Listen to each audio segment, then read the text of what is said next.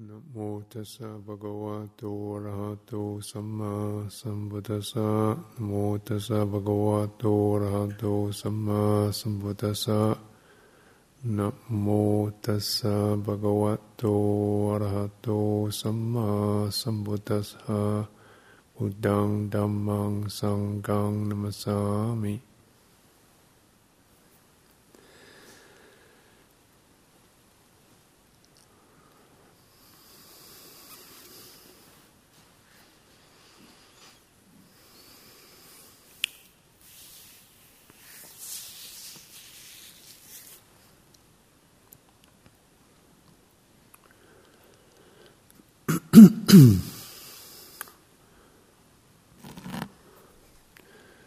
So, training the mind is a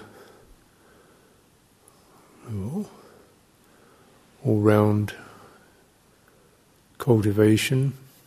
The mind is basically holistic, and it's not really, just focusing on an object, but it also means how we're focusing on an object, how we witness something, the attitudes we have in mind that cause us to pay attention to something, the qualities that enable us to sustain attention, the qualities that impede us or move us around. So we're looking both at the subject, that is ourselves, our apparent self, and also the object, that which we're regarding. And so, it's like a 360-degree awareness. And things are coming up, moving through. And also, cultivation, we cultivate that quality of holistic awareness, all-round awareness, in different forms. So we have a sitting form, which provides certain strengths, say composure, stillness, walking form, which provides a quality of flow, standing form, balance, working form, it's more to do with how we handle things, how we we're impatient or prepare ourselves when we work, taking the time to set things up properly, work through something, complete it, put it away, So it's a sense of patience and systematic care.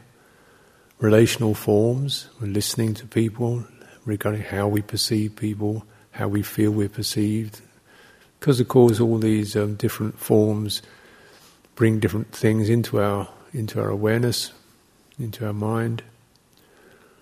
The attitudes we have about people or about work or about doing things or about body, some of those attitudes we're not really aware of. You see certain patterns of, either faltering or pushy, impatient, or can't really focus very well. So all these are things you develop, particular qualities of focusing and checking out. It's like someone looking around the whole system, checking out where are the weak spots, where is it not very coherent, where is it driven, where is it strong conditioning, often in relationship with other people, how we get on, or things that the kind of programs with which we relate to people. There's a lot of conditioning there.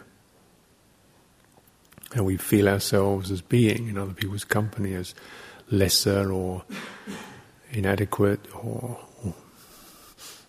we've got to control and be responsible for, or we have to kind of subjugate ourselves towards other people, placate, So these are all things that working out karma.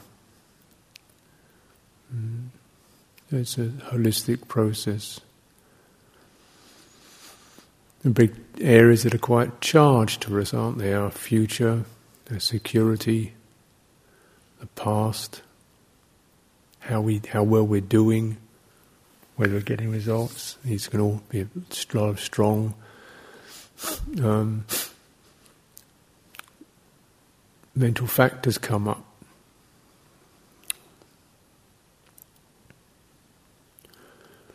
Well, it's holistic. It is very much one thing we train ourselves in, just always bringing it back to the moment, the present. So the future, the past, experiencing how we're seeing those through the lens of the present. So, we can have that lens of the present can be one of uncertainty, and therefore the future feels very uncertain, insecure. But then we could also say the future is wonderfully open. All kinds of marvelous things could happen. Or we think all kinds of terrible things might happen. We just don't know. But you sort of see which way one's inclinations operate. We can think, well, the terrible things that happened in the past, or we can remember the good things. We survived it anyway, that's a good thing. Couldn't have been that bad.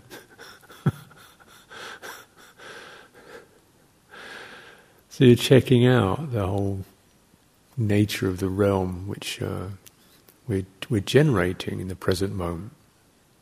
It's not really something out there, nor is it something in here, but it's dependently arisen. There are things out there, but what we experience is dependently arisen, as what our mind is making out of things that we don't really get very clear. What we can say is we have a particular subjective impression of them. So it's always dependently arisen. So everything can tell us something about the lens that we're regarding it through.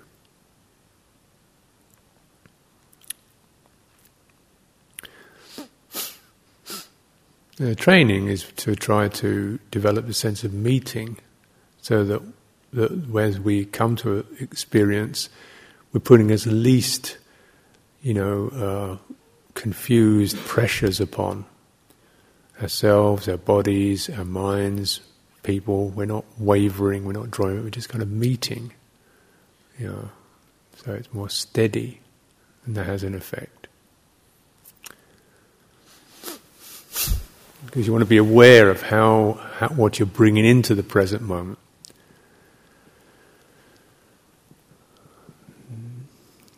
And the Buddha, for example, talked about 3 particular qualities that one should pay attention to.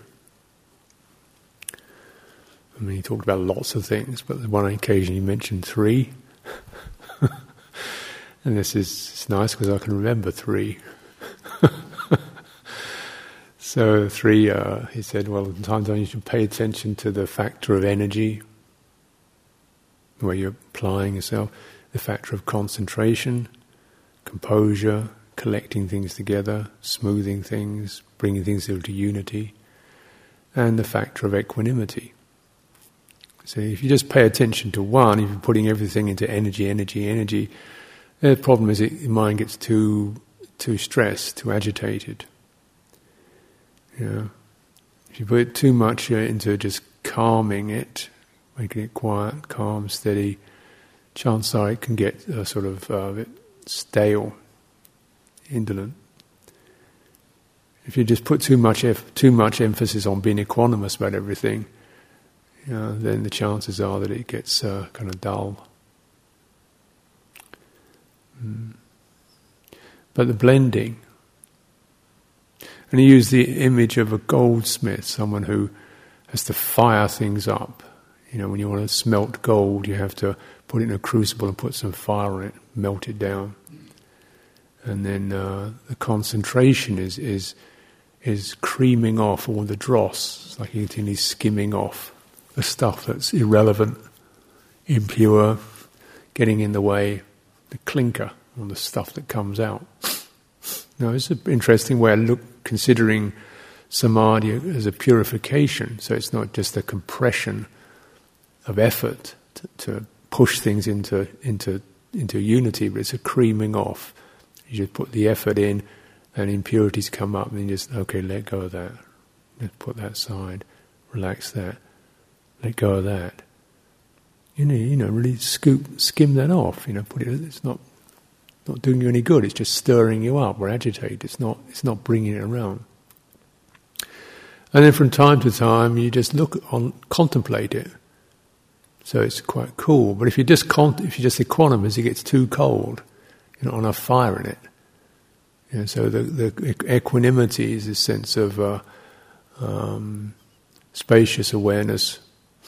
It's very much with it, but it's not putting any particular pressure on it one way or another. It's just, And though this is very important, because equanimity, upekkha, literally means looking on. It's actually looking into. So it is. If you don't look into the thing, you don't learn anything. So you can be putting effort into it, concentrating, working this out, but actually looking into it and seeing through this is where insight arises. What is this? What's actually this about? What is the nature of this? So if you bring these three together, you make the mind becomes pliable, workable, fine, and the goldsmith can then use that molten gold to make anything he likes, jewellery, bracelets, or whatever he wants. So similarly, when the mind is pure, clear, finely tuned, then you can use it for whatever. So we're looking into the mind with equanimity, so that enables one to really see the nature of dhammas, nature of mental objects, arising and passing, very simply speaking. Rising and passing, they're coming up, they're moving through.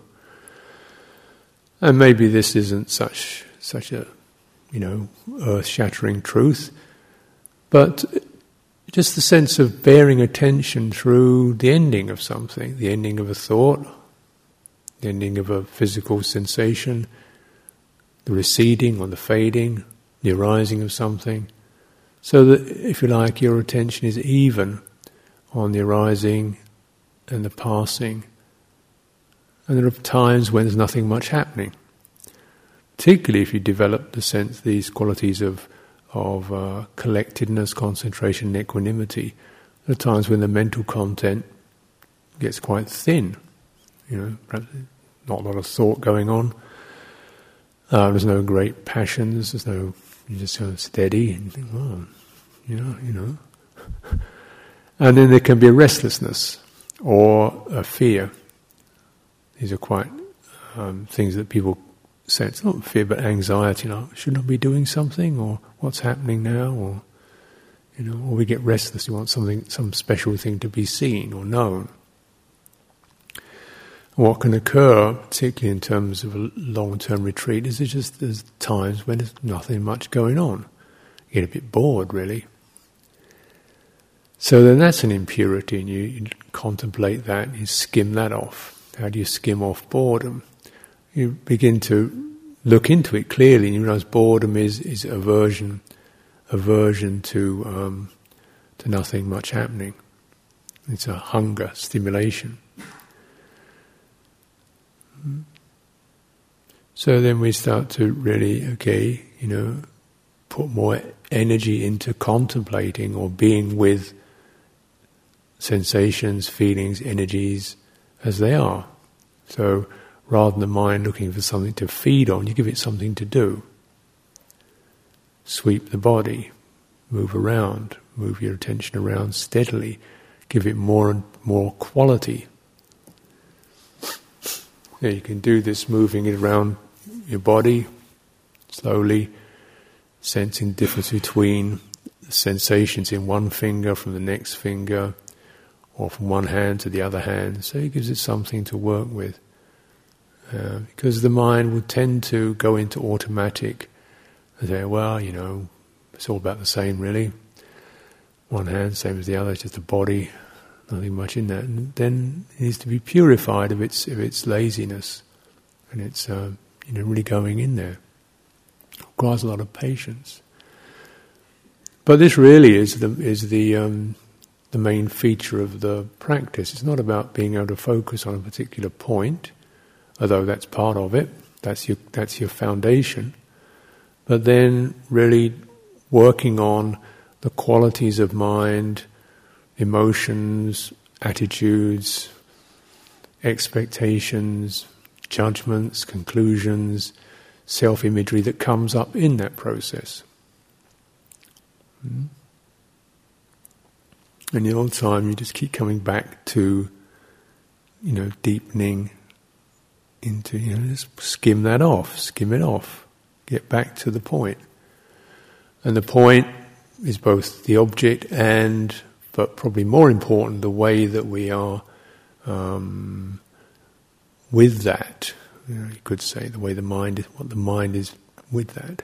So the mind can become extremely steady and equanimous and look into Dhamma's experiences, see what they really, is going on.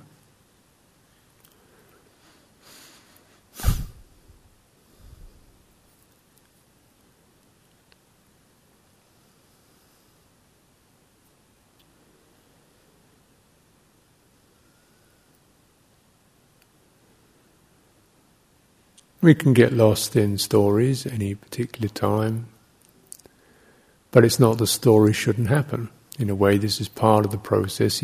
In order to skim it off, it's got to arise. These various images we have, these little tape loops of our lives or our impressions of ourselves come up, and okay, fine. What's this one about? This is about, it's got the qualities of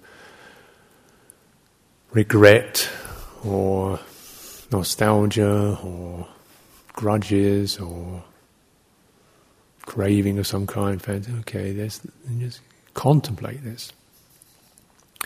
These are not self. These are fundamental qualities that all of us have.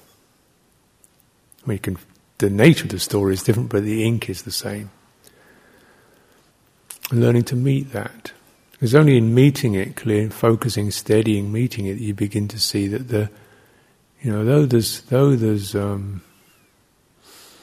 regret, there isn't anybody regretting anything. There's just a regret experience or a craving experience. There isn't somebody doing it. It's just coming up. And then you feel the feeling of that, the disagreeable quality, the perception, and essentially the agent, the activity that keeps bringing it back and pushing it, almost like wanting you to do something about it, stirring it up. And if you separate these, so it's we generally, in terms of dhammas, mental objects, you have a perception, which is the image, a little picture, or the word string, strings of words. These are the perceptions. These catch all the attention. They're quite luminous and evocative. And then there's the feeling that goes along with that, say irritated or excited, or whatever it is. And then there's this activity, or sankhara, which keeps digging it, pushing it back, keeps bringing it back, stirring it up, turning it around, fiddling with it, playing with it. And that's the one you really want to work on, because all perceptions have some truth in them. We're not complete fabrications. So we can remember things, that's part of what people can do. We can retain images of ourselves and of others, that's part of what we do, the mind does. But when is it used in some obsessive, compulsive way? So we focus on the very quality of that intention, that activity. You can feel a kind of nervous push with it. And that's what you focus on and just start relaxing that. The desire to get rid of it, the trying to fix it, the analysing it, the proliferations around it. Just focus on the very nerve ending of that push of intention, push of mental activity, stirring, digging, ruminate, turning it round. You sense it as a thing in itself. So that if you separate it from the perception, the image, the idea, so you start to feel, have the story, and then go to the energy in the story, till eventually you put the story aside and just sense the feeling of this regret, or angry, or longing, or whatever it is, So when you remove the perception, then it hasn't really got much to work on anymore. You've got to be angry about something. So you just sit there feeling angry, and then if you don't have an image of that, something for it to get angry about, it sort of doesn't got the food. Generally, when the mind is angry, it starts to find things to be angry about, or it's irritated. But if you keep going back to the sense of irritation itself and just holding it, feeling it in your body, breathing in and out, steadying your, so you get the sense of calming your nervous system around that, meeting it with equanimity, it starts to deconstruct because it hasn't got anything to work upon. One of the things that people will often find themselves doing is feeling guilty about feeling angry, or angry about feeling guilty, or so you get one set of activities acting on another. So the breaking point of that is what concentration and equanimity are about. Just hold it steady and then meeting with equanimity. And it starts to, by itself, it starts to deconstruct, fade out. It takes time. We learn a few things. Generally you find that what you learn is that the activity is the thing that really makes a big deal out of the perception. I'm sure all of us in our lives have felt we haven't been entirely blameless, and everything, we haven't done anything perfectly well. People haven't always been kind and totally understanding to us. So what else is new? But then you can pick one of these up and it becomes intensely, mine and dramatic. And that's the piece that we can work on. We can't say that honestly we've all been faultless or that people have always been so wonderful. We haven't. But we can stop that, we can check that activity that is intensifying it and bringing it up. This is the way that you clear out the past. Clearing out the past, you open up the future to something that's quite open, rather than always on the run from the past. Meeting it.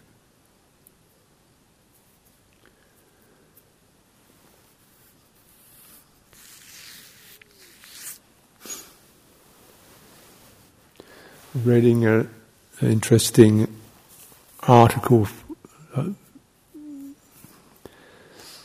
about a man who has worked as a psychiatrist, and he had one particular case of somebody who was in a mental home.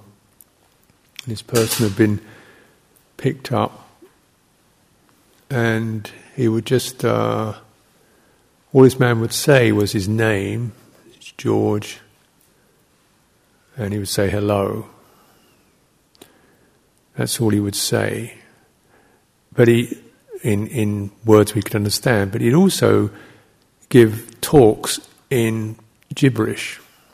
So he'd say, "My name is George, it's a nice day," and then he'd talk for 20 minutes in complete unintelligible gibberish.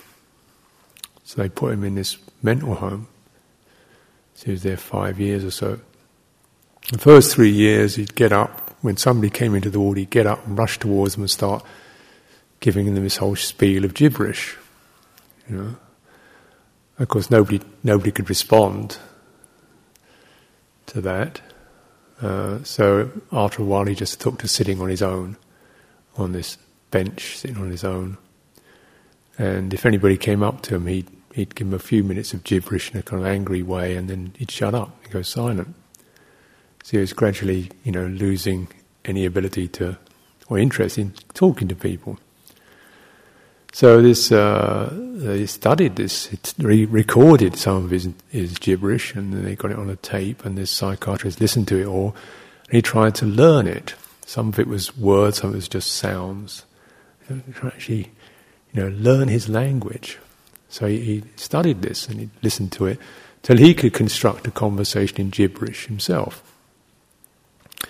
So then he went to the ward, and this time this chap George was sitting on this bench, and you could go and sit somewhere near him, and he wouldn't say anything. He might just address you, my name is George, and then he'd come out with some gibberish in an angry way, and then so on.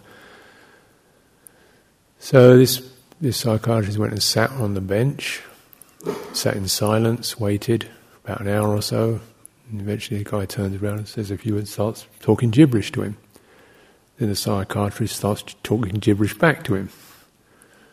So this guy lights up and he says some more gibberish.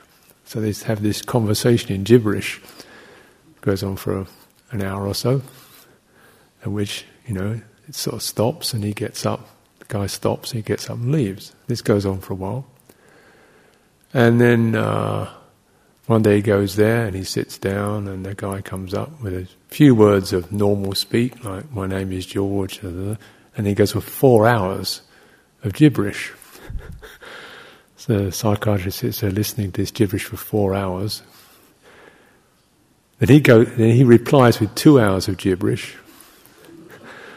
And then the patient replies with another 2 hours of gibberish. So that's 8 hours. At the end of which the guy kind of crawls off.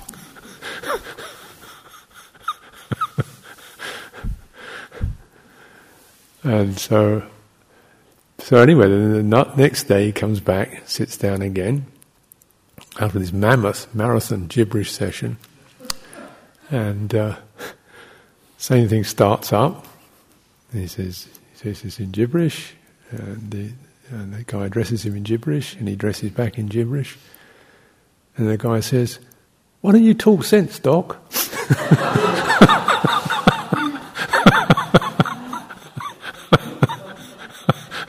And then it says some gibberish, more gibberish.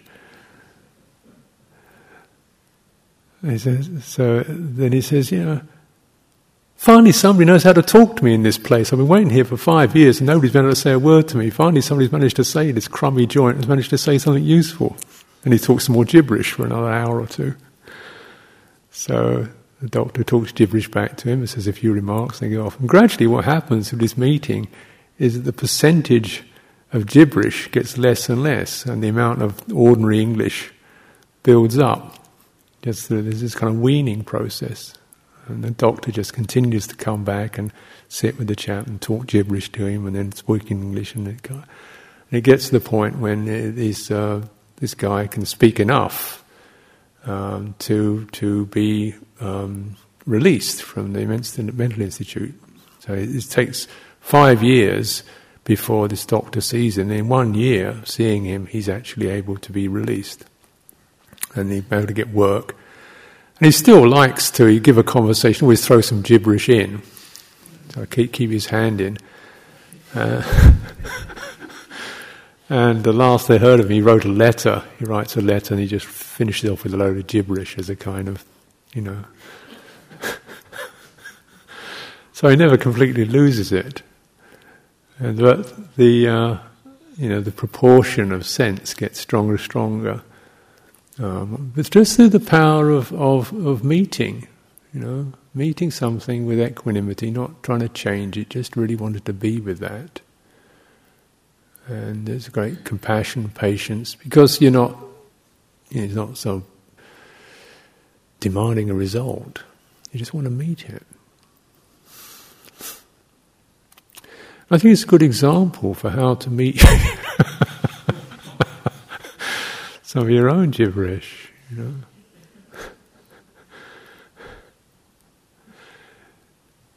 Without that, this has got to make sense. And even the non-verbal, I guess most of our lives are fairly untidy, loose ends, unfinished things, relatives we haven't seen, things we should have done, people we've got bad memories about. It's all kind of loose ends and straggly bits.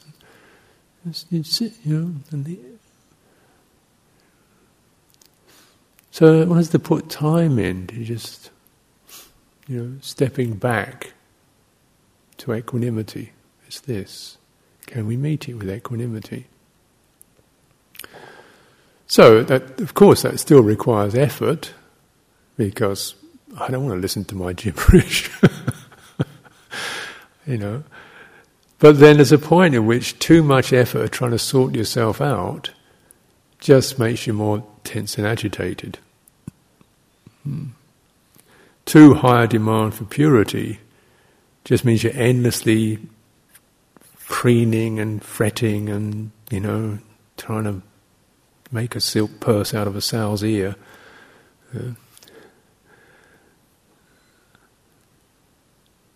So it's the balance, isn't it? Yeah. And perhaps one of the things that is important to keep remembering is that quality of what does it take, how we encourage to be with ourselves. Because ourselves are not ourselves. Ourselves are our hearts and minds, which go through all kinds of patterns of disappointment and pressure and grief and stuff, life.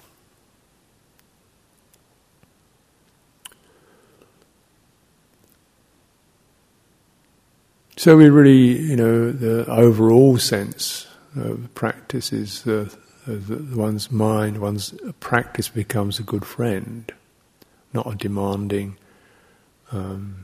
boss, but a good friend. In this way, then there's no end to our interest and our willingness to practice. You want to, because when you have a good friend, you want to be with it a lot. You want to be with them a lot, and you take a good friend with you when you work, or when you make a mess of things, or when you, whatever you're doing, speaking, you take a good friend with you. And it's always like the good friend is always there saying, just take your time, wait, just be careful.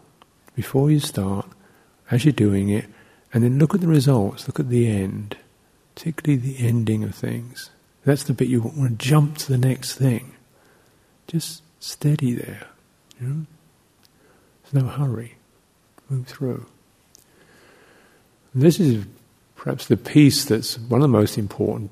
Perhaps the piece is the beginning, what compounds, what is it that's bringing up our activities, what is it, what's the causing, what's the causative quality, worry, joy, eagerness, whatever, what is it? Let's know that. Is that carefully handled? What's the ending when thoughts sort of just peter out, stuff breaks up? Moods shift. Then you can see something really useful. Really useful. Because it's in the ending of things, it's like the threads come apart. And you see the images fade and the quality of the intention becomes clearer, the emotional push behind it becomes clearer. Oh, that's what it's about. This is the piece that we can purify, release.